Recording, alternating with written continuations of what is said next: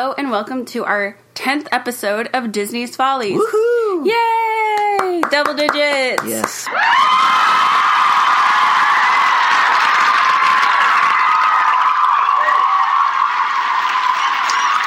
We made it, Justine. We made it. Did you think we'd make it? After episode 9? No. No, absolutely not. We had our probably our freest and one of our funnest, certainly, I don't know if you call it fancy, a bit of a different thing in the last episode. We hope you enjoyed that party. I hope so, yeah. Today we'll be discussing Melody Time. Melody Time! So we are almost out of the clearing for these packaged films, ladies and gentlemen. This one and one more, and then we're into the nitty-gritty. And we'll tell you, it has been quite a slog sometimes going through these. There's no other word than slog. Yes. For this. They're antiquated, they can be corny, they're wildly a wildly diverse level of success in terms of each segment. Yeah, and this one was not received very well when it did come out. So, do we know if compared to the others it was the weakest? Do we have an idea of kind of how they went? We know that Saludos Amigos was very successful, Three Caballeros less so. I wonder, you never hear about these being hits. I don't know. It just, as at the time of its release, this film was received with generally unfavorable reviews. And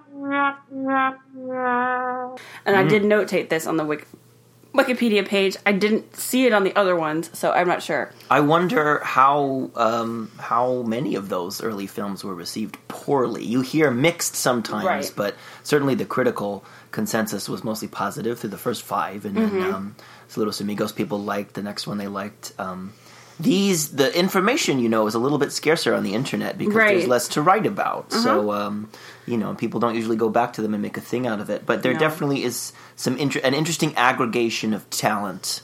Yes. in these ones here and in this one as well. Yeah, and I guess, do you want to go through the biggest names there? Why don't we? Talent? What I would prefer to do. Well, we could start with we say Roy Rogers. He's top billed. Essentially, Roy Rogers he's like the.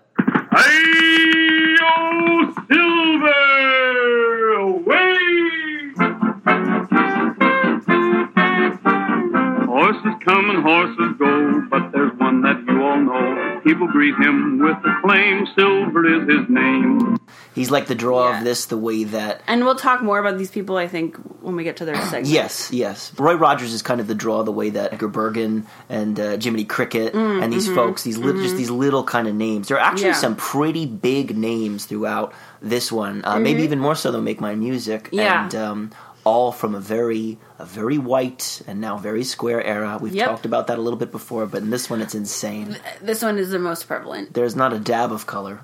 No. And there's even just a tiny touch of cultural appropriation to keep things fun. But we'll get around to all of it. Roy Rogers, Andrews Sisters, again, coming back. Yes, the ever-popular Andrews Sisters. Also, the Dinning Sisters, so I don't know, another sister group. They were very popular back in the day. Oh, the Dinning Sisters, for the samba. Yeah, they're backing Ethel Smith in that one. Yeah, I didn't take note of that. I don't know anything about the Dinning Sisters, actually, quite frankly. Probably a copy group of the other sisters. Probably. And I don't recognize a lot of these other names. I'm just going to go through and list the cast. Trigger, Roy Rogers' horse. The smartest horse in the movies, as they say. Until Mr. Ed, right? Well, a horse is a horse, of course, and no one can talk to a horse, of course. That is, of course, unless the horse is the famous Mr. Ed. I don't know, Mr. Ed was kind of a seed. He talked. He did. He did, in a sense, yes. But Dennis Day, the Andrews Sisters, we already talked about. Fred Waring and the Pennsylvania. I don't know. I have all these people written down here. You do so we'll go through. I want to go through segment by segment. Okay, if you don't sorry. mind just with it. No, it's cool. But what I do want to talk about is, I don't know if it's the Andrews Sisters or not. It was my guess, but we watched a couple shorts that were not included, but I guess were peripheral. And so there is. So there's 3 of them that were included on the DVD that we got. And so there's 7 segments in the film. So I wondered if maybe they were going to try to make it 10, and some of the other shorts were a little bit longer than others. So maybe they were like, for time, we'll just cut these 3. I actually like these 3 better than some of the ones that were actually made it into I agree with you. They're so the first one is Casey Bats Again. We have often heard the legend of Casey at the Bat. But have you ever heard about what happened after that? Which is adorable. So it's our friend Casey back from Make My Music. It's a little bit of a sequel. So he's married and he's super proud to have an offspring, and he thinks it's a boy, and that boy that supposed boy is throwing that baseball, and oh no, heavens to Betsy, it's a girl. And then he keeps doing it until, well, he has 9 girls and no boys. This is a wonderful premise. This is just a wonderful premise. And like he's super, super bummed that he can't carry on his legacy and name. You're the wrong person to ask for this, but is that really a thing? Being sad about not passing on your legacy through a male heir? My feeling is that it's dying out, for sure. Maybe Good. just before, our parents' generation, though. I mean, I'm sure it was quite prevalent. I mean, obviously it's around the people just before them, and there are people that would be contemporary with the people in these movies. But I love that it's a short that attacks that masculine stubbornness. I love that the whole I premise love that. I'm undermines just it. saying, I was it's just like feminist. It's like literally feminist. It's very cute, and then the people are like, "Hey, Casey, like your girls are pretty pretty talented at baseball." Right. And then he's like, "Oh, and also I have 9. That's what makes a baseball team." So he makes the first women's baseball team, which was popular while they were making this movie. This is 40 years before League of Their Own. No, what I'm saying, but League of Their Own was based on something that was happening contemporarily. That was contemporarily while they were making this movie. At least this was released after World War II. I know during World War II, League of Their Own. Just go watch it. Pause this. Go watch League of Their Own if you don't know what we're talking about. But everybody knows that, right? It was You must. Yeah, and so Casey is redheaded, his wife is redheaded, all this 9 women are redheaded. There's a lot of redheads in this movie. Melody Time. And we were wondering if there was this prevalence that's sort of underdocumented of, I know that some of the big stars, and you could probably name them better, listeners out there, were redheaded around that time.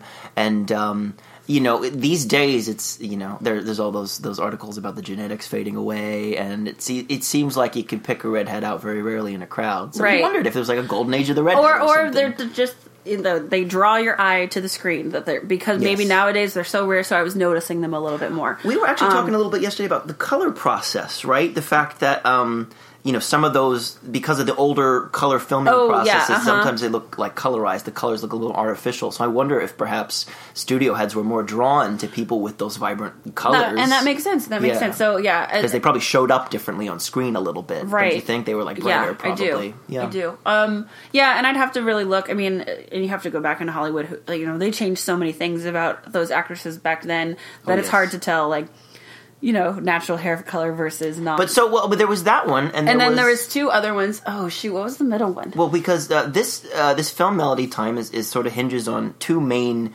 folkloric characters, Pecos Bill and Johnny Appleseed. Of course, Johnny Appleseed existed. Pecos Bill did not. That's right. But there is a Donald Short, and these are all on the DVD, so we're not sure. Each of their specific relationship to the movie. We're guessing, like we said, right. But it's called Donald Applecore.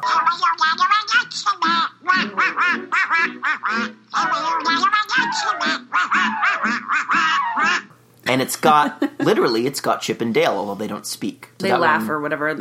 They mumble kind of words. Yeah.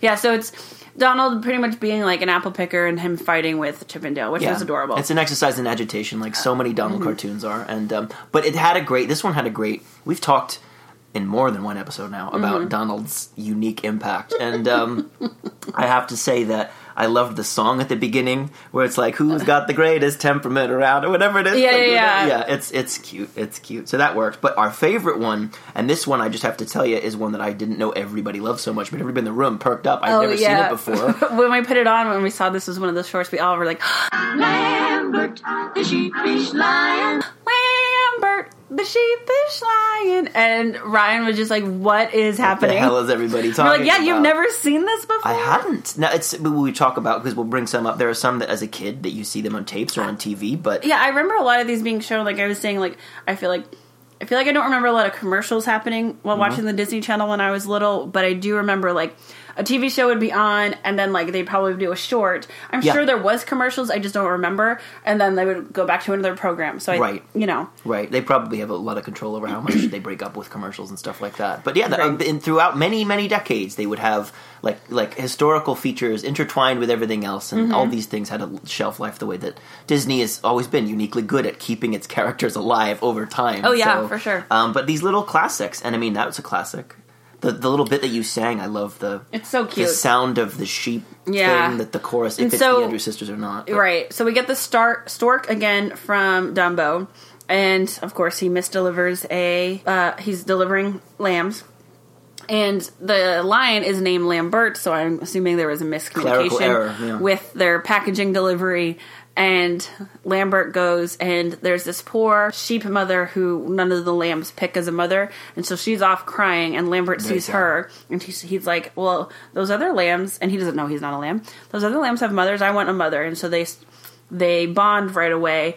The stork realizes his mistake while they're bonding, tries to take Lambert back, and then both of them have a standoff, and the mother lamb kind of headbutts the stork, and he's like, all right, I'm just a delivery guy. Yep. You do what you do, Yep. lady. You want a lion? And that is Sterling Holloway again. Yeah, it from- is. from The Dumbo. great. Yeah, The yeah. great. And so he plays the stork and the narrator. And then... Lambert grows up. And, yeah, so there's a little bit of adversary between Lambert and, like, the other lambs. Yeah, because they're, yeah, you he has know, an awkward an aging period, as we ugly all do. duckling syndrome. Right. And then he grows up, and they realize, it's a good idea to have a lion around Yeah, some a sheep. bruiser that you're friends with, exactly right, because a wolf comes by, of course. An evil wolf, which, haven't we, that has to be the exact same design as Peter and the Wolf. I'm sure. Yeah. Yeah, it's very similar looking, ratty, angry, mean, skinny wolf. So- But yeah, very heartwarming thing. And I would Very actually say, pound for pound, successful. Yes. Like, more successful. There are a couple shorts in Melody Time that are the same little misfit trying to fit in. Right. And this is much better. Yeah, there's some in here that we literally just watched, and I remember Lambert in more detail. Granted, I did see it when I was a kid, and there was a nostalgia factor, but I never saw the Apple Core one. I've never seen the first one, the Casey at Bat again, and all three of those are better than some of the ones that we've seen. Yes. Well, what we say too with these, that was if we've been watching them, because we kind of knew going in that some of them would be a little bit boring, that Yes. some of it would be a little bit less than wonderful, and the styles are very different usually in terms of like the tones and stuff. But these movies very much each segment invites the level of attention it gets. You know what I mean? Yep. It's just like you zone when you zone, and if you're zoning, it's a worse thing.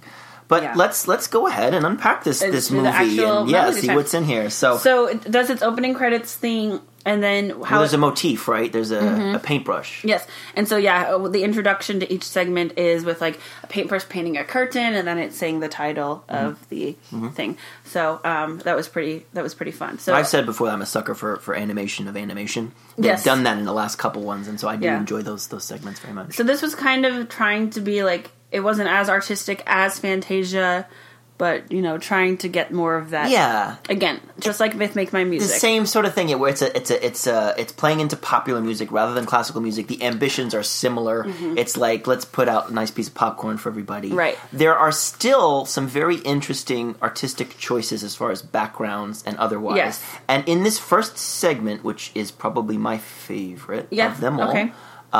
That's very prevalent. Well, let's talk real quick about the whole Americana angle. I was going to say this one compared with Make My Music, and it's been a while since I've listened to that episode of us and seen it Yeah, me again. too. But I'll edit that this week, I this think. one I feel like has more of a thorough theme than Make My Music. Make My Music was just like, these are kind of fun, musically inspired animation things. Like, it's Fantasia, but jazzed up. Plus, it's being made sort of before the war ends officially. Right. Yeah, right. yeah. And so a little bit more rushed, possibly. And then this one has a great swell of American pride minus one.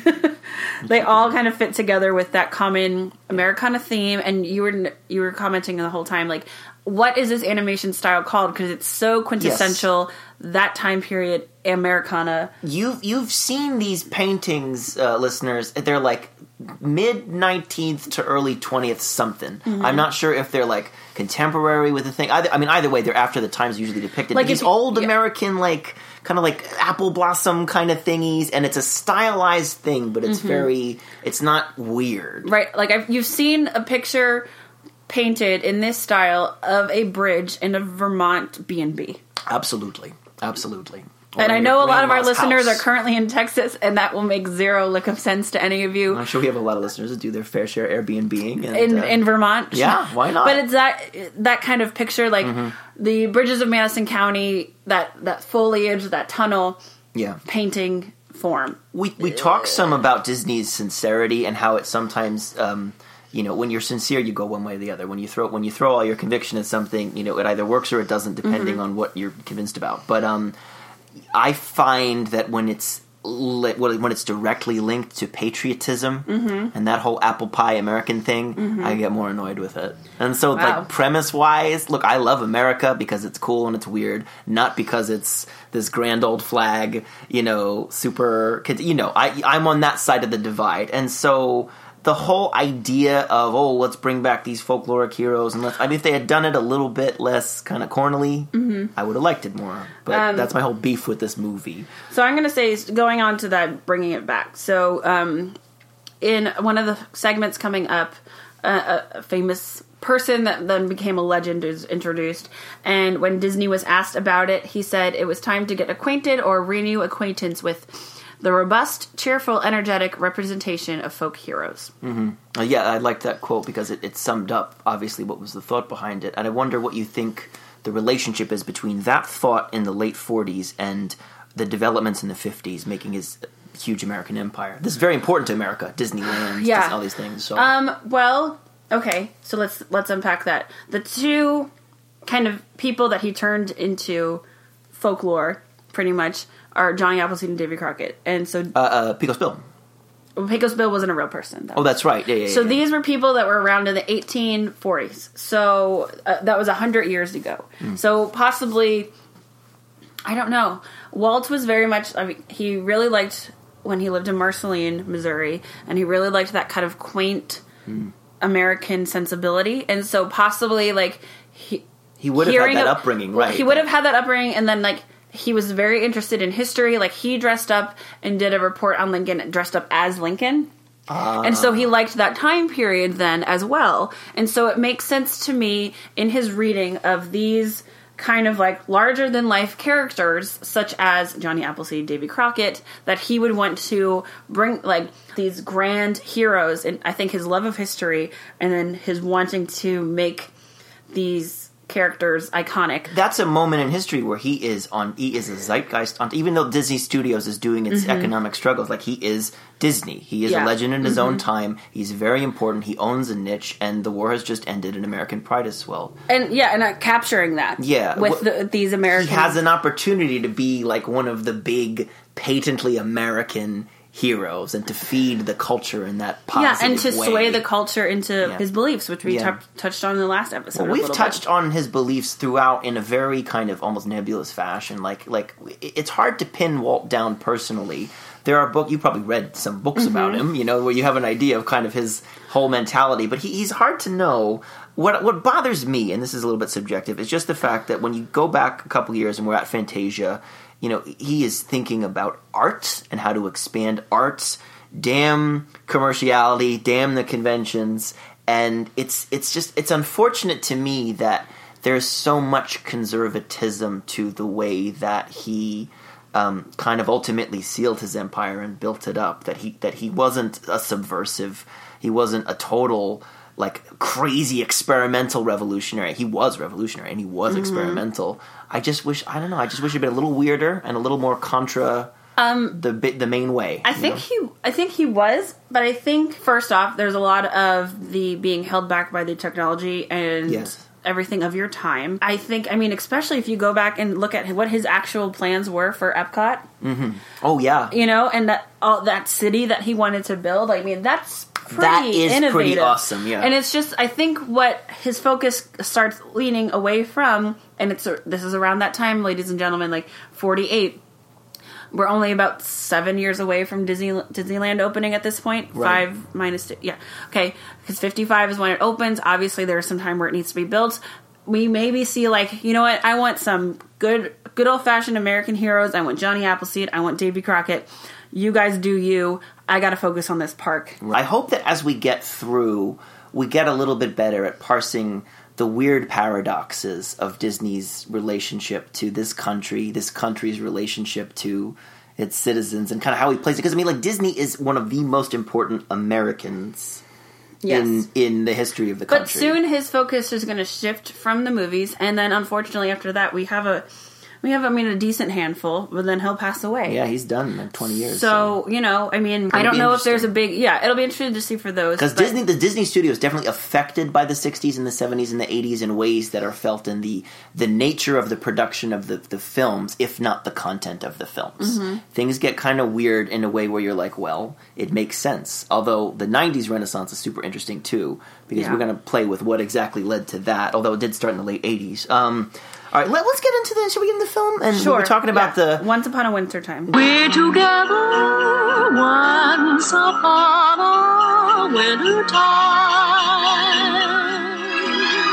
Yes, and this is the one that looks the most like those paintings we were talking about. Mm-hmm. And this is one that I saw as a kid on one of those tapes, my grandma's house, that I always bring up in these things. Because I watched a lot of Disney and Warner Brothers as kids. And I'll tell you, I love...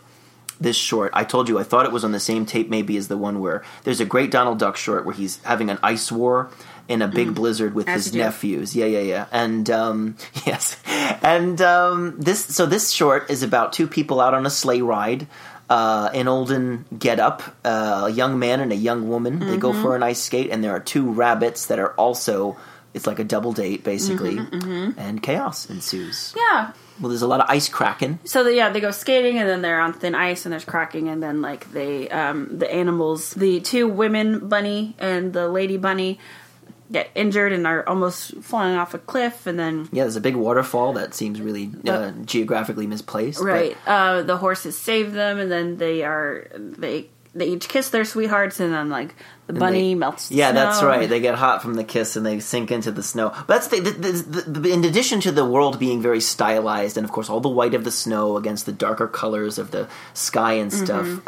There's so much great physical business, and this is so much great unique animation. It's just like one of those Pixar shorts that has a bit of an individual drawing style, as it were. And this is of course literal drawing in the one we're talking about, and where it's all silent, and every little moment is just lovely and creative. Yeah. I love all the ice cracking. I love all the business with the big petticoats and whatnot that she has on her dress.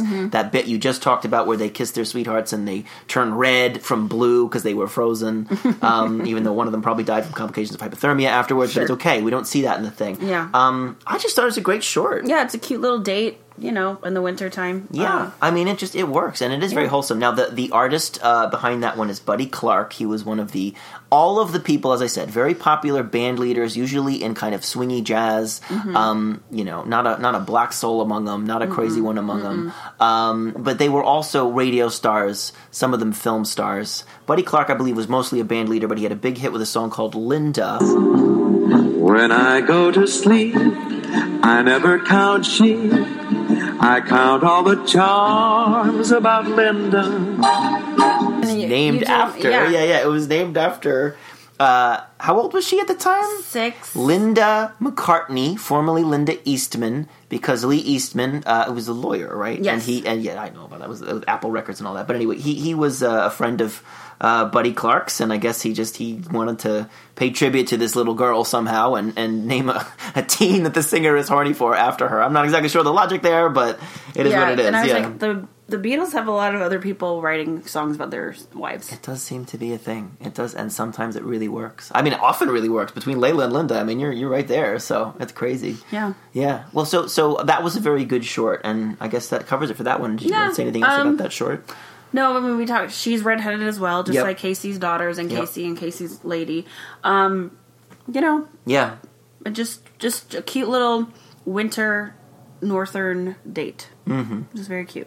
What's the next segment? The next one is the Bumble Boogie. In a flight that is fast and furious, a confused little character tries desperately to escape from the hectic harmony of an instrumental nightmare.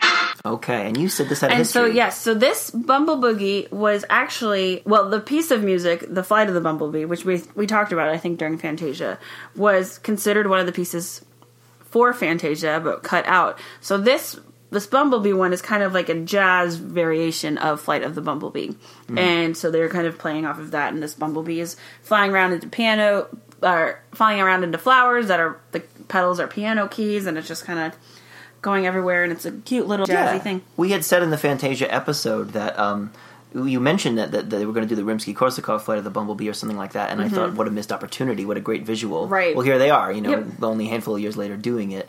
Now, the artist there is Freddie Martin.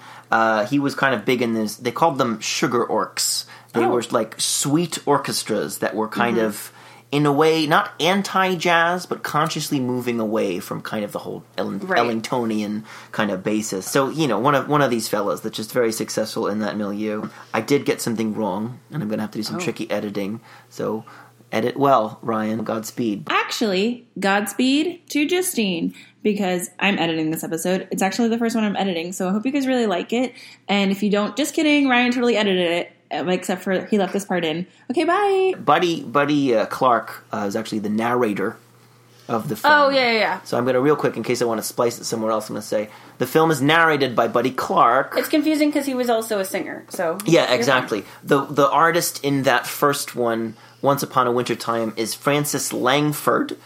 She was both an actress and a singer. She played a famous older singer, Nora Bayes, in Yankee Doodle Dandy, opposite James Cagney. She had her hits. Oh, and she was also Don Amici's wife in the great radio show, The Bickersons, which is a wonderful dual comedy thing that they did for many years, and she was Don Amici's wife there, and it was so that was wonderful. But yeah, so Frances Langford is the singer on Once Upon a Winter Time. We have Johnny Appleseed. John Chapman, a real-life pioneer. With the passing years, however, reality has given way to legend. Until today, we know this remarkable man simply as Johnny Appleseed. So the legend Johnny Appleseed is next, the second longest short in this one's 17 minutes. Very much the center of the film. Right. Very much it turns into the Johnny Appleseed show for a long time. And Right. That's how it feels, yeah. So Johnny Appleseed was a real person, John Chapman, who spent a lot of his life roaming the Midwestern America and planting trees, and I believe was also a traveling preacher. I mean, he carried a Bible in this, so I'm assuming he was a preacher of some sort as well. A cute little short. He has a little pot on his head. So basically, he has an apple farm, and he sees all these pioneers going west, and he wants to go west too, but he's not really good at, I'm assuming, hunting or anything that you would need to set He's up a for skinny boy, pioneer stuff. And so Davy Crockett appears to him in the form of an angel. It's unconfirmed that it's Davy, but we're pretty sure it's Davy, right? We're pretty sure it's Davy. He has like a coonskin cap, and I don't know if they would have ever met up in. Leather. I don't know if they would ever, because they're both real life people. I don't know if they would have ever met up in real life, but I mean, Davy Crockett died earlier than John Chapman At did. the Alamo, right? Yeah, but they were roughly contemporary. We looked up. Yeah, right? and so it seems like for historically sake, maybe putting that in there, and that's what I was referencing earlier with all of the stuff about the folkloric heroes. Disney and putting whatnot. him in. I mean, they also did some live action Disney. They did a Davy Crockett movie, big hit song that everybody knows. Davy Crockett. Davy Crockett, king of the wild frontier. King of the wild frontier, right. And what did you say about he popularized, like, the look of Davy Crockett? Right, so, I mean, Disney was the one that started putting the famed coonskin cap, yeah, wow. Which they still sell in Disney, and then they used to sell them where I think that they were not all synthetic before, and now they're all synthetic, but before I think the tail wasn't. There's a cute picture of my boyfriend when he was little, wearing one of them, with his head in the little stockades. It's so cute. I really have to see that picture. I need to ask his folks where it is. That's good. I guess they're not killing as many raccoons as they used to, although I don't know. They're not a Trash super pandas. socially beneficial I don't know. creature. But we don't endorse killing animals here. But yeah, I think Disney popularized that look of Davy Crockett. So maybe, I don't know. What did you think of the sequence? I mean, it was a little bit long. And a little bit corny. Very little humor, and occasionally when it is, I mean, it's not, great. Yeah, I mean, if you're gonna, if you're studying folk tales or showing it to, if you're a teacher, if you're showing it to your students, it's a good example of, a tall tale or a folk tale kind of a thing. Yeah. But But it's that just, same kind of like middle. It's more American, educational than it is entertaining. rustic, possibly boring. A little I would bit. say. I mean, it's semi-educational. Of course, it's more. It's as educational as any Disney cartoon about. I meant educational in the fact historical of thing. like, oh, this is a tall tale. Oh, sure, yeah. Well, You're showing an you example of that. Sort of that mixture of tall and. What I did say, I like that.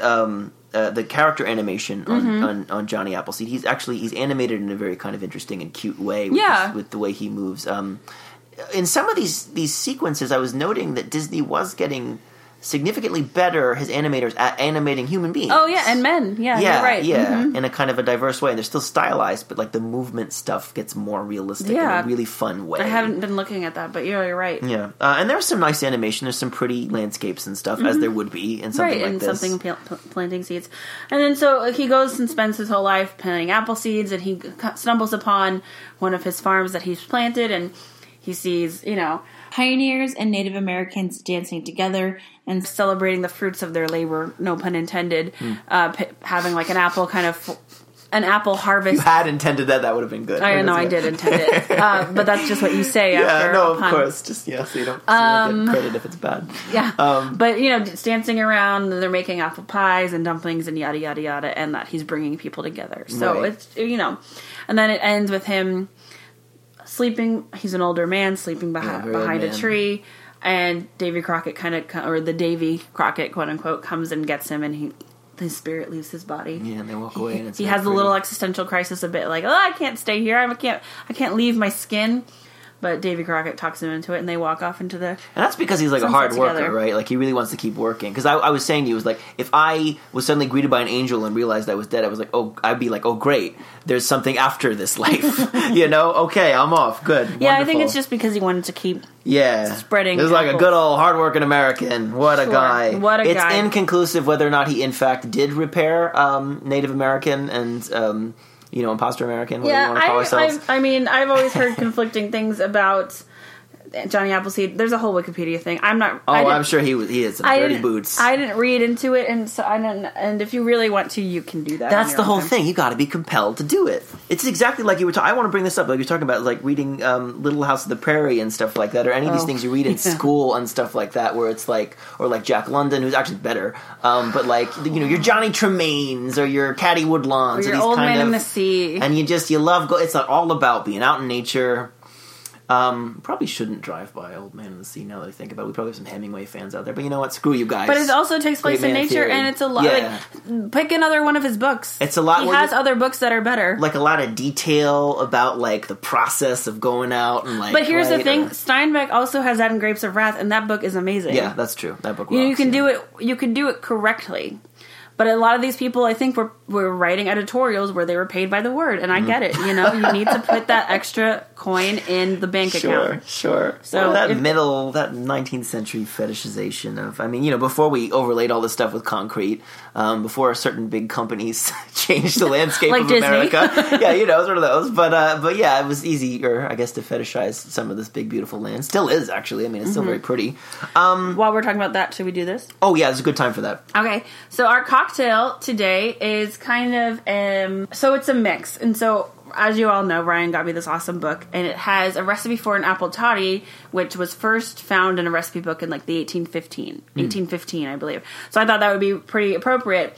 It called for like a baked apple with boiling, and that didn't really work out for me. We have a labor intensive. Well, and not just threshold. That, but like I couldn't figure out like baking the apple and then mushing it in the water. Like, is it a chunky drink? And so we decided we had best intentions. No chunky cocktails, please. Yeah, I'm never going to get you that book. Thank you. Yeah. Best intentions. We did.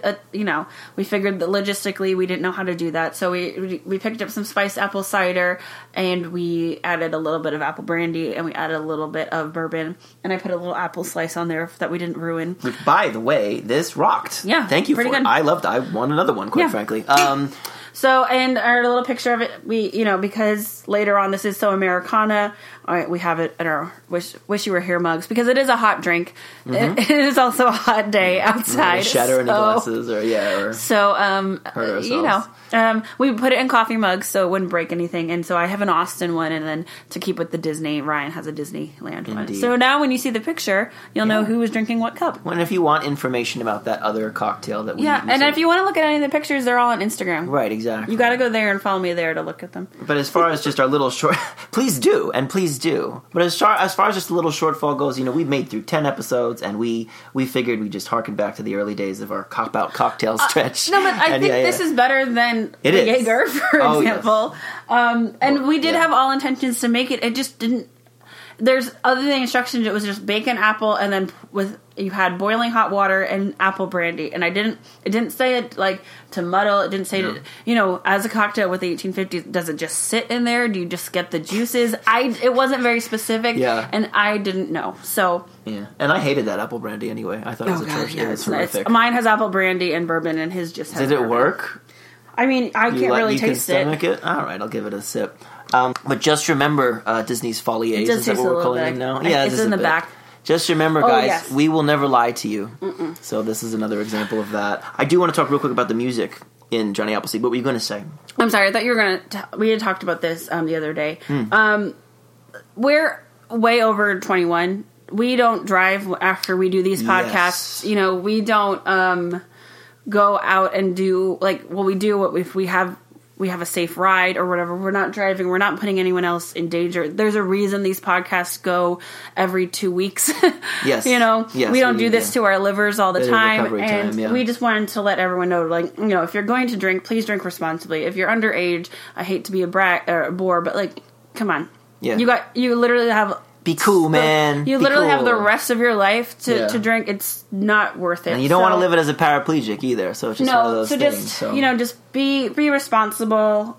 We do get a little folly-ish in some of our episodes. We do, so you can enjoy it from a safe distance. But literally, after I think both of those, we've pretty much gone straight to bed. Oh my gosh! So yesterday was a tough one. Maybe you heard that, guys. Yeah, I mean, we Disney is for the children on a certain level. I think Disney does a lot of work when kids watch it to bring you into adulthood, help you understand things, help you get a sense of what's right and what's wrong, and certain feelings. And we hope that some of you out there listening to us are kids. We appreciate it. It's good for you coming in, getting into this discussion here and a sort of a different level of these movies. But listen, kids, I've been drinking for 10 years. Somehow I didn't start till I was 21. So follow that lead. There you go. I honestly didn't. I didn't I would have maybe wine at Christmas with my family because whatever.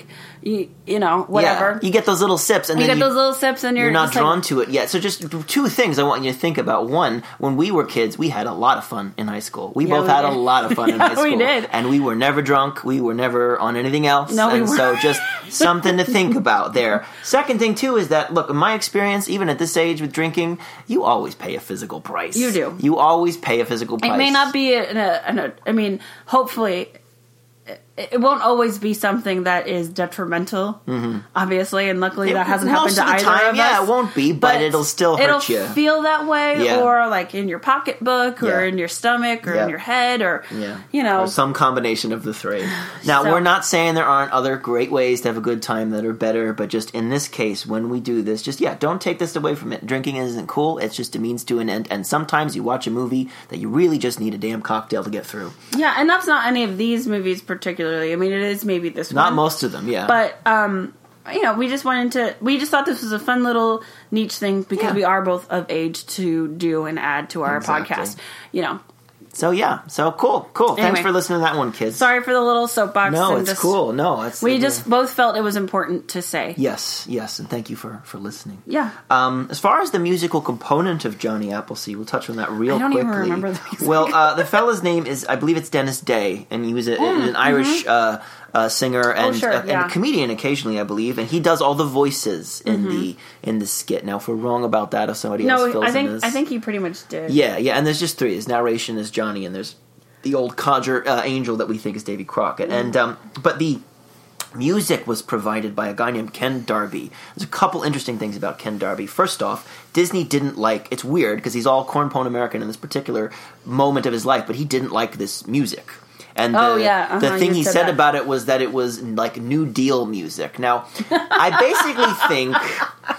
I mean, that's an evocative phrase, even though you're kind of like, funny. what? But, like, I think of songs like Happy Days Are Here Again, these, like, really corny, kind of older 30s like songs. New Deal. Yes, and so it's this kind of, it's just very, it certainly doesn't swing, I'll tell you that much. Ken Darby's interesting, though, because in addition to winning some Oscars for his whole career was he scored a lot of movie musicals. So he didn't write, he didn't write South Pacific and he didn't write a Flower Drum Song, but he won the Academy Award for the music for King and I, and Porgy and Bess and Camelot. It's weird. He's just the other musical guy in these movie musicals. South Pacific? No, he didn't write any of these musicals, but he did the... Right oh, sure. yeah, no, that's he the only wasn't song as good I as know. that. Yeah, that's a great song. But the other thing about him is that he was the singing voice of the Munchkinland mayor in Wizard of Oz. What? As mayor of the Munchkin City, in the county of the land of Oz, I welcome you most regally. Yep. Yeah, I knew you'd like that one. Yes. Yeah. That's why I didn't tell you. I love when you save trivia for a reaction. That's likewise, so great. Likewise. Yeah, real time, folks. But yeah, so that was Ken Darby. So interesting stuff there. And what's the next part? Little Toot. Little Toot was just a tug, just a happy harbor tug, and he came from a line of tugboats fine and brave. Here's where I started to check out of the movie. I have to say. You just hate the Andrews sisters. No, I don't. Even though, again, guys, listen to the Boswell sisters. They were way doper. Crazy people like me, go crazy, they'll be like you.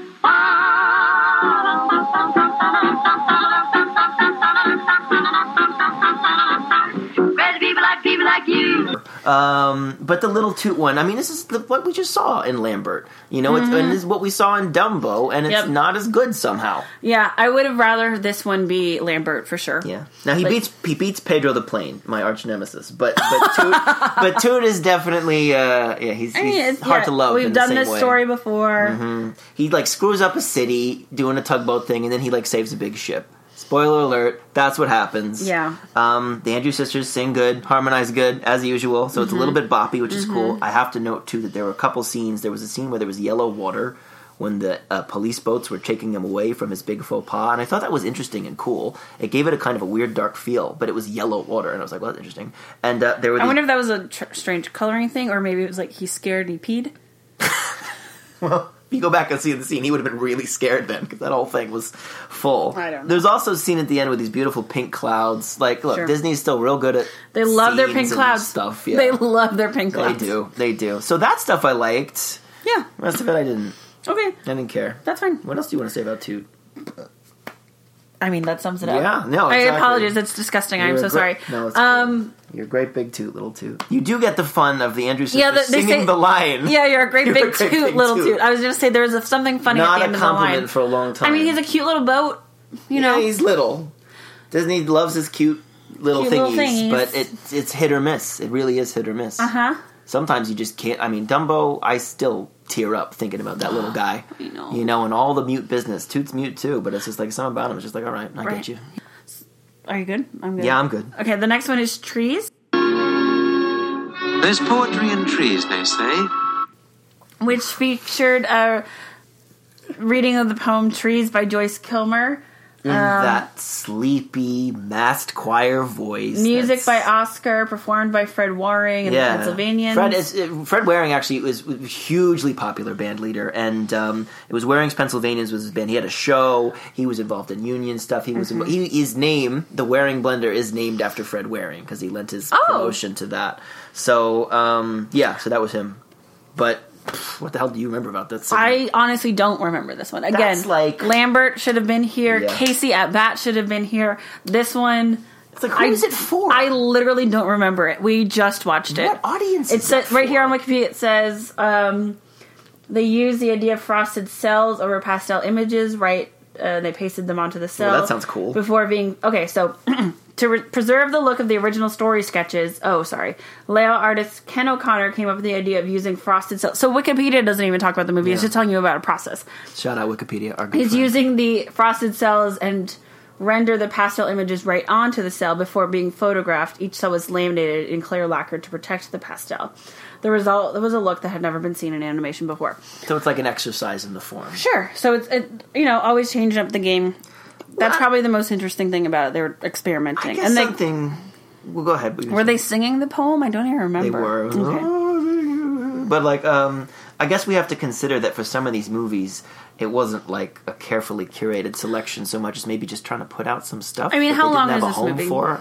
I don't know. It felt like ages, but it was probably 80 minutes. Okay. I mean, you gotta go to the bathroom at some point during the movie. Yeah, exactly. And it's that segment is the perfect time I think I actually went to the bathroom. Luxurious pee. Yeah, so there you go. Good for you, Fred Waring. Thank you for your blunder. Thanks for the pee break. And the pee break. And then right. finally we get the return of my boyfriend Jose Caraco. Blame it on the samba.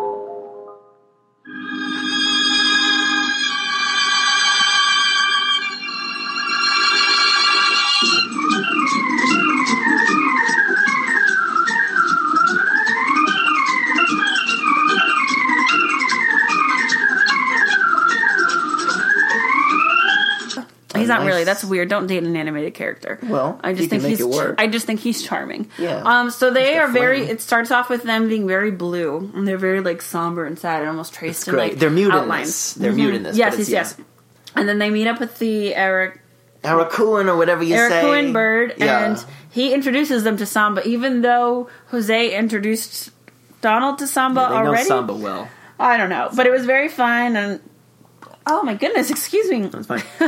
The Dining Sisters provided the vocals behind Ethel Smith, who was not Carmen Miranda. She was a faux Miranda So, in faux this. Miranda. I don't know anything about the Dining or Dinning sisters. I don't know anything about them. I assume they're just a knockoff Andrew's sister. Mm-hmm. Ethel Smith, though, was another big singer, and she was an organist as well. And Yeah, she so plays it she's in this. playing, and like they get dropped into this glass of like this cognac glass, and that's where she's playing, and that's where they're swimming around and dancing. I don't know. I just enjoy a good Jose sketch. Oh yeah, it's always great when he appears. I love him with Donald. It's a shame they didn't just keep doing those movies, but they were clearly not done with the Three Caballeros, like dreamy, lovey, weird, trippy stuff. Right, and I'm sure there's lots of other shorts that they've done in that where they appear, just not in the full length yeah, form. I would love to watch So- them. Do you think even that this may have been an outtake from the like? Yes, yeah. I feel like this was. I feel like, or we were talking about,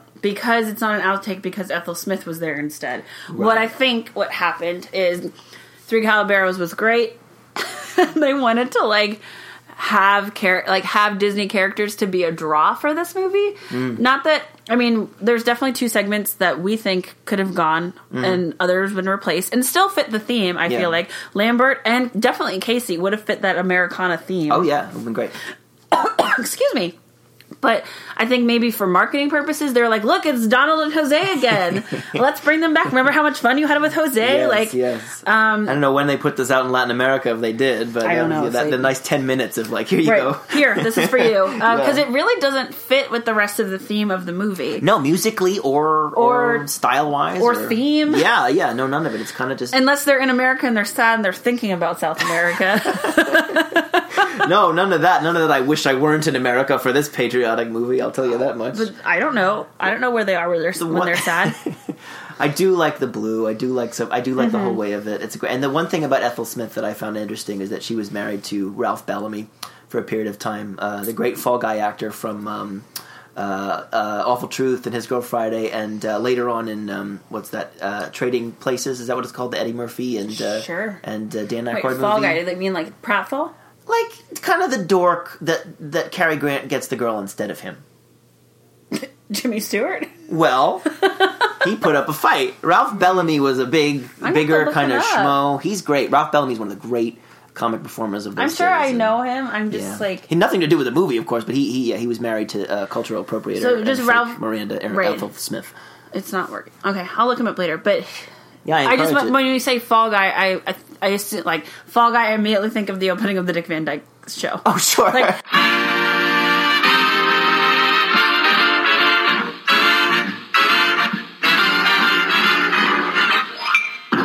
And I think of whoever they pinned Watergate on, although he got away with it. G. Gordon Liddy, yeah. You guys make all your guys stars, all your crooks stars. Anyway, I'll probably edit that part out. Yeah. But Ralph Bellamy, it wasn't Ralph Bellamy. I thought he was the voice of somebody, but he wasn't. I was thinking of Don Amici, who we referenced earlier. He was the voice of Shadow in Homeward Bound. Oh. Is that not a Disney one as well? Yeah, that's a Disney one, because Yeah. Michael J. Fox and Sally Field. That's right. Another great trio. Almost as good as Panchito and Jose and Donald. Almost as good. We are Segway masters Yeah, now. but Panchito is not in this one. He's not. Just the bird. I love that rooster, but yeah, he's gone. Pew, pew. Speaking of pew pew. I know. Good one. Segway Queen. right. Our last segment is the longest one, 22 minutes, and it is Pecos Bill. Now, Yes. Pecos Bill was not a real person. He was a tall tale, folk tale, yada, whatever you want to call it. And his story was that he was raised by coyotes and later went from being the biggest and best cowboy who ever lived. Right. Whoa! Pecos Bill was quite a cowboy down in Texas, and a Western Superman, to say the least. His horse was named Widowmaker. His horse was named Widowmaker. I was just embodying the 1940s accent. Yes, indeed. It's coming through. And it recounts how Pecos Bill was tamed by a beautiful woman named Slewfoot Sue, who he falls in love with at first sight. Another redhead. Yes. And this story kind of starts off talking about Pecos when he's little. Or no, it just starts off, oh my god, it starts off with like literally a tumbleweed bowling for like a good 3 minutes. Oh my god, yes, they really put you there. And I was like, Jesus, is this the whole thing? And then it goes to live action people with Roy Rogers, right. his horse, and the two little kids from Song of the South. Yeah, there's Luana Patton, I believe is her name, And then Bobby Driscoll. In fact, before we talk about the live action bits of it and the music bits of it, let's talk about the cartoon, because that's the part I'm less interested in. No now, worries. of course, these Tall Tales, the whole thing about Tall Tales is it always ends with an origin story for some natural phenomenon, that sort of thing. And when we were kids, I had a little, I think they were called Reading Rabbit or Rabbit Ears things, and they were these books or these stories kind of on CDs, and they had a famous narrator doing the story. We had a Pecos Bill one, and it was Robin Williams. Oh, that would have been so... Oh, he's out of control on it, but it's a good one. It's a funny one, and so... I and we'll talk about a lot of this later. I still... That his death makes me so sad, and... Sure. This is going to be the PSA episode. Please reach out to someone if you were feeling that way. Just please, it can even be us. Just shoot us. Oh my gosh, come on! We're desperate for communication. So, yeah, we'll give as good as It's so almost like Greek theater that he was so so made everyone else so happy and was exactly. Anyway, I will go off on a diatribe when we talk about Aladdin. Also, I haven't mentioned how hot Aladdin was in the last few episodes. Oh my god, get a couple in. I'm just gonna do that real quick since it's a summit. Robin Williams, man, he was a national treasure. Well, one thing I've also learned, piggybacking of what you were saying, the years I've been alive here, if you keep your pain private, it's the worst thing you can do. I agree. It. You must exchange those feelings with somebody else that cares about you, because it will be a physical healing process as well as a purely emotional. You definitely need an one. Outlet and a healthy one. Yeah. Now, what he was going through is a completely unique situation. Right. There may have been some medical stuff, but I understand. Yeah. Just don't. I guess don't be afraid to ask for help or get help. Yes. Always good to say. While we're slogging through these movies, Cinderella, Peter Pan, and Alice in Wonderland, which of course were previously referenced, all very much in the works. But here we are back in Texas. Also, why maybe the animation for these was kind of a little bit lackluster, because in the next major movie is the first kind of the first movie that the 9 old men, quote unquote, worked on. So all of his top animators he was pushing to that project. Yeah, we're getting into a good stretch, you guys. So thank you for sticking with us. But bring some friends, because it's gonna get fun. We're gonna match the qualities of those movies. Anyway, we're Texans in a way. We've been stuck here for a long time. Your mom did contribute this beautifully apt thing where she said that none of the Texas scenery was accurate. No, none of it's accurate. There's cacti from Arizona and yucca from New Mexico and all this stuff. What do we want to say about... this cartoon ends with his best girl, bouncing up to the moon Yeah, and And- I'm not familiar. So I don't really consider myself a Texan because because I'm not familiar I don't with. either, but yeah. But I'm not familiar with Pecos Bill as a tale, and so I was like, "Wait, what happened to her?" And my mom was like, "Oh, she went up to the moon," and I'm like, "What?" Well, like because I don't. then all his coyote brothers help him howl at the moon, and that's why coyotes howl at the moon, and that's the Oh, good. There you go. Epiphanies. There we I are. didn't- Hashtag epiphanies. Wow. Yeah. No, it's stupid, but it's how it. Yeah, that's but why I that love, happens. but I love a good reasoning of why animals do things. Yes, story. well, there you go. That's one of the good. great ones. That's then, fine. for sure. Okay, All right. right. Well, let's go out into the pasture and talk Wait, about this. Go ahead. Oh, this. Yeah, and I'll lead you into what you Sure. want to go into.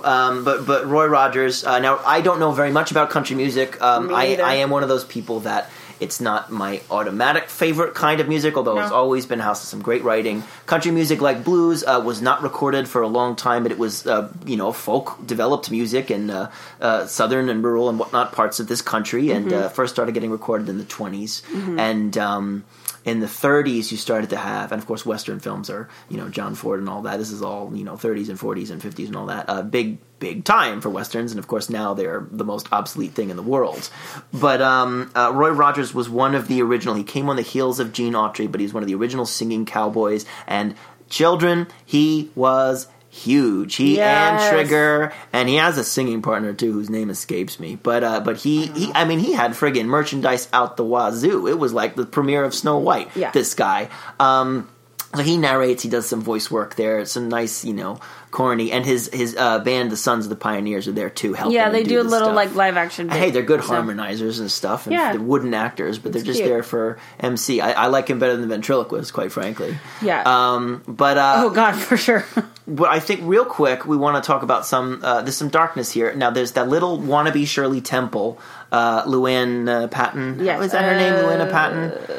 How do you say it? Yes, Luann Patton. Luann Patton, yeah, and Luann Patton and Bobby Driscoll, as Justine said, were both in Song of the South, a film that we skipped, Disney's first live-action film. We didn't skip. It's just not. It's not on our list, which is list. why we didn't watch it. And there may be other reasons that would have compelled us not to watch it. Of course, either you can guess what they are, but Luann Patton. I mean, I'm a little curious. Well, yeah, me too, and maybe we'll put a thing on him. But I don't know where to obtain it, and I'm not going to obtain it. I don't know. Whatever. We're not going to give any money to the company for it. That's for one thing. But it's probably Vulcan. But so Luann Patton, you can tell. She first shows up in Disney's things. You can tell Disney is trying to usher in his own kind of Shirley Temple. She's definitely very. Well, they mentioned in Fun and Fancy Free that he was building up his repertory. Yeah, that's right. But she didn't really pan out. I'm not crazy about her, but she retired. Does she even have a line? I think she's just there to kind of be like, oh wow, look, there's Pico's a girl Bill. too. Who's Pico's Bill? At least that was a Texan accent. She doesn't have that because they're from the Northeast and they don't know anything about this cowboy shit. But anyway, so Luann Patton retired around 1968. So she was young and she died late. So she just didn't act. A lot of these kids, didn't like your Dickie Jones and whatnot. But the boy Bobby Driscoll, who I've never seen, he's got this very kind of pugnacious looking face. Yeah. He also stopped in 1968, but because he died of heart failure because he abused the very substances actually probably a lot worse. Oh God, yeah. But yes, so further caution as to self-destructive behavior. Poor kid. Now here's the interesting thing about it. 3 years later, his death was reported to the public 3 years later. What? Because he drifted out of obscurity and they re-released Song of the South in 1971 and 72. So they went around and did interviews with people to find out what happened to the people in Song of the South. Oh, shoot. They found his mother, and she told them what happened, and that's how everybody found out that Bobby Driscoll died. Oh my God. Pretty crazy stuff. All right, well, that's the movie. I mean, we covered all the segments and all that stuff and all the trivia. And here we are at the end, so we're at our usual place. Well, we didn't talk about it yet, so I just wanted to cover some places where this is found in the parks. Oh gosh, It's not a lot, but obviously the main one is Pecos Bills. So in, in Magic Kingdom, in Frontierland, there's a restaurant called Pecos Bills, Tallinn Cafe, I believe is the full name, or Tall Tale. It's actually not terrible. So it has Magic Kingdom is probably one of the worst restaurants or worst parks sources for of quick food, service. Yeah. But that being said, I mean, you can get their generic tacos and or burgers, salads, whatever, nachos. But the appeal of Pecos Bill's is they have this huge topping fixins bar, as they call it.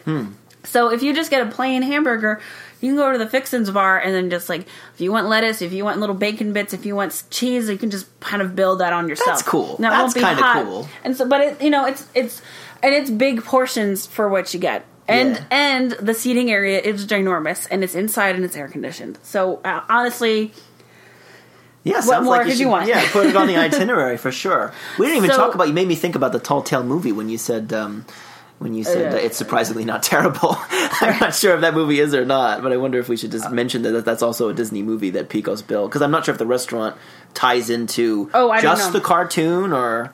I don't know. There's a lot of kitchen there for sure. Like, it's a little bit dark. I haven't explored a lot of it. I've only eaten there once, and I believe we got the nachos. Do you like Frontierland and all that? I love Frontierland. It has Big Thunder Mountain Railroad. I love Splash Mountain. It has its own train station, which is great. I always joke that I there's a picture of me when I was little eating a huge gigantic turkey leg. Oh, it's classic. Now, they smell so delicious. They're ginormous. I couldn't eat them, but I just want to buy it once when I go and just like everyone share it, everyone take a bite. I'm sure they're salty as crap. Yep. I am sure that they're going to kill me in they're going to take 5 years off my life. It becomes a habit, sure.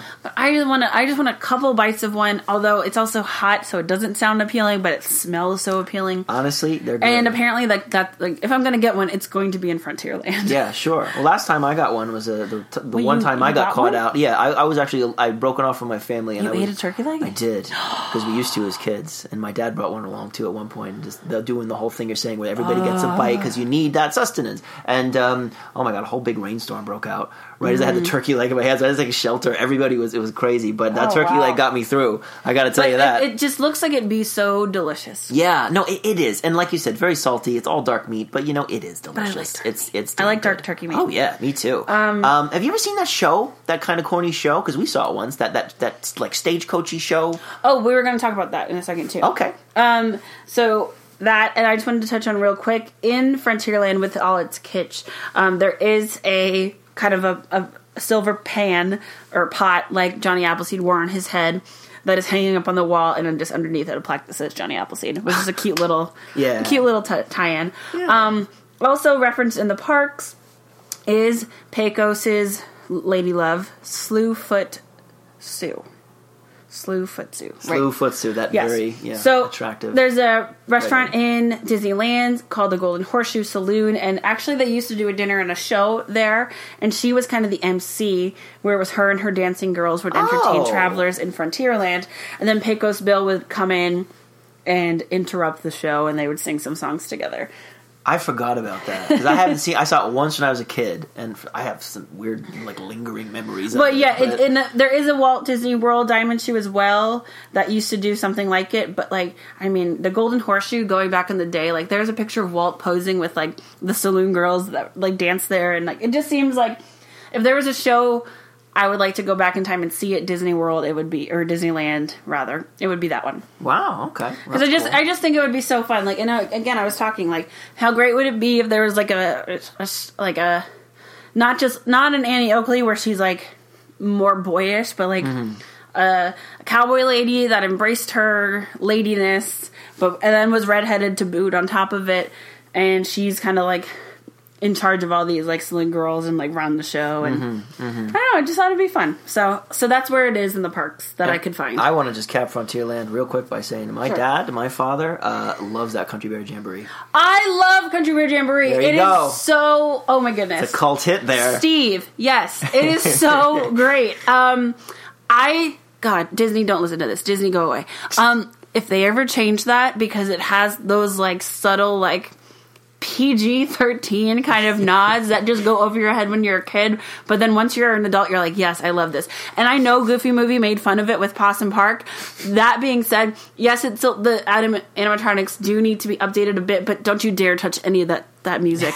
Don't you dare. That Tex Ritter, Blood on the Saddle, is so great. Or like all the guys that Turn Me On, Turn Me Away or something. That is so great. And Steve, next time we're all going to Disney because it's going to happen. You and I can go because no one else really appreciates it like we do. If there's any family tension, you guys can just kind of like get away from it. We'll just go get a turkey leg and we'll go share it. It'll be weird. Heck yeah. Janet can be there too. Colin can be there too, so it's not that weird. And then we'll just go and watch Country Bear Jamboree. Can you bring food in there? We'll sneak it in. Nice. Sounds like you guys are set. Yeah, that sounds like a great 20 minutes in air conditioning eating a turkey leg with your folks. Well, I look forward listening to to Tex Ritter and the Country Bear Jamboree. Yeah. I think that is fantastic, and I am so sad that movie that they tried to make in the 2000s was as horrendous as it was. Because Haley Joel Osment, right? It should have been better. And creepy ass bears, right? Wow. It should have been better. And then in Disneyland, when they had it, because I think it's gone from Disneyland now, they used to do a Christmas version, and they would overlay it with like Christmas versions of those songs. And I wonder if those were as tongue-in-cheek. You know what I mean? On Jesus' birthday, of all things. All heavens to Betsy on Jesus' birthday. Wonderful. I love Country Bear Jamboree. So yeah, Country Bear Jamboree is great. Splash Mountain, Big Thunder Mountain Railroad, Tom Sawyer Island. Does that count as Frontierland? It's right there, right? It's right there. You take a little boat. Yeah. No, I love the area of the park. Yeah, definitely. Well, that's cool. Did you want to shout out an information source? Yes. Okay, so where I'm getting a lot of this confirmed from is a website that I really wish I found a couple episodes ago called Parkology. Now, he hasn't posted on this list in a while, but he was updating all of the places that you can find Disney animated feature films in the parks, which is what we're kind of doing as well. So again, it's parkology.com. I don't know the guy that runs it. I just found it, and I will be putting the link into our description so that you guys can find them out as well. Yeah, shout out Parkology. I will probably be using them from now on since I found it, because it's just easier. Like, if I don't know it, like a movie like this one, it's a good place to reference. So I really appreciate it. Yeah, there's a cute little picture of the hat and Johnny Appleseed that I see right now, and there's some things that we missed from previous episodes, but we're just gonna pretend. You guys can just go look it back. up. Right, exactly. Only forward to the future. Go run to his website, bring up his traffic, go check those out to see what we missed, because we're not going to tell you. Nope. You got to find out yourself. You got to go hit them up. You got to go do it. You got to plant those apple seeds and whatnot. But thank you, Mr. Parkology. Yeah. So, blah, blah, blah. Do we want to rate? Oh, yeah. So we decided with these shorts, it's so hard to pick something that's consistent. And so we debated on back and forth between, like, maybe apples, because that's what we base the drink off of. We even said melodies. Because it's called Melody Time. Paintbrushes. For a while we were talking, I was thinking maybe we rate out of redheads, but obviously all redheads are great, so that would have been 5 out of 5 just out of redheads. It, exactly. So we decided on paintbrushes because that's the way that each scene is kind of introduced. So, it's so hard. I wish we didn't watch the 3 other shorts because I want to base. If they were in it, I would have given this a higher score. It's hard to rate in a vacuum at the end of the day, you know. I'm giving it a 1 out of 5 paintbrushes. Wow, the dreaded 1. We almost need. We need a sound effect. Cue sound effect. Man, Justine, that's crazy. I'm sorry. This did not held my interest. I love a good folklore and, like, the Americana yada yada as much as the next girl. If this was just a 2-bit one, like Making the Beanstalk and Bongo before, and it was just Johnny Appleseed and Pecos Bill, and they really developed them more, and they got a little bit more story time, and I understood why she went to the moon, maybe. But, like, I mean, 2 of these I don't even remember. Like, you know. Yeah, and when you've just watched it. Yeah. Wintertime is adorable, and the Pecos and the other ones are the big long ones, but like, and Bumblebee is cute, but Tugboat I could do without, Trees I could do without. Right. These are impossible to rate because there are so many different ones, and they all get 1 star for, like, linking them together. Yes, okay, no, you're right. I do appreciate the theme, and that's what the 1 star is for. Half the star is for Pecos Bill and Johnny Appleseed, and the other half of that star is for theme. Very nice, very nice. No, I love it. You're always, when you disagree, you slash and burn. I appreciate that. I seem like the Milk of Toast one now. But what I will say, I had high hopes for this one, like you said, I mean, with Wintertime and all that. More so than Make Mine Music, the kind of, as I spoke about earlier in the episode, the kind of the just unironic ideological slant to it kind of put me off. Plus, I mean, I admit it. I have a a natural aversion to the whole cowboy western thing. That's okay. I don't disagree with it, but I mean, if it had been a better short, I would have appreciated it. We didn't even mention, of course, they did some editing on that one. Oh yeah, he's smoking, and oh no, heaven forbid, no. I mean, it's bad, and you shouldn't smoke, but like. That's what they did back then. They grew tobacco and they smoked it. They didn't add all the rat poison like you big tobacco people do now. Yeah, man. They were just smoking the tobacco that they grew, and it took it out. And there was a whole tornado scene that maybe would have woken it up and given me a 2.5 or two paintbrushes. It's a shame. You got to watch these butchered versions, but thank goodness for YouTube. Shout out YouTube. Yay! I would say overall, I'm leaning probably 2.5 paintbrushes on this one. Mm-hmm. It's all rather average. Nothing about it I particularly hated. I just was very bored.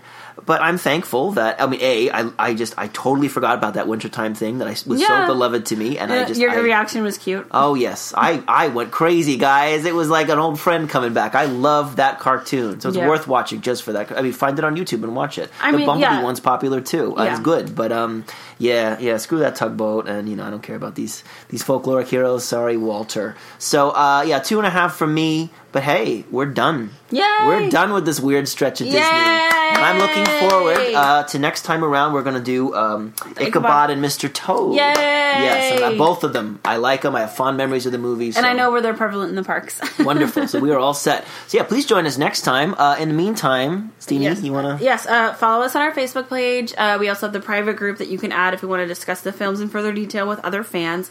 Follow us on our Instagram, that's where I post all the pretty pictures of us, our cocktails, and also if I have a picture of like the movie we're talking about that's featured in the parks, I'll try to post it. You can listen to us on SoundCloud, you can listen to us on iTunes, you can listen to us on Stitcher, you can listen to us on Google Play. Please drink responsibly. Our logo is by KT Lindemann. Facebook, Instagram. I'm not really tweeting anymore, but I mean, you can follow us on there. Maybe I'll put something fun up.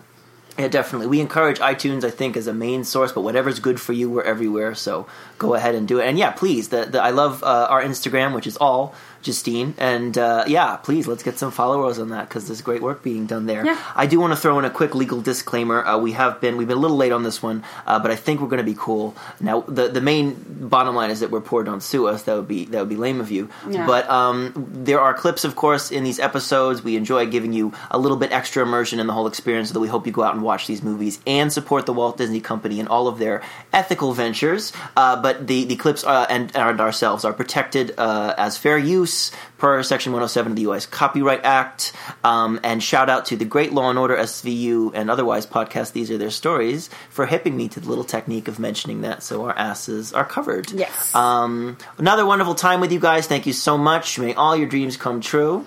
And have a magical day. See you real soon.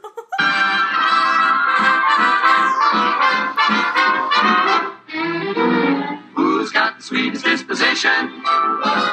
One guess who? Who never starts an argument? Who never shows a bit of temperament? Who's never wrong but always right? Who never dream of starting a fight? Who gets stuck with all the bad luck?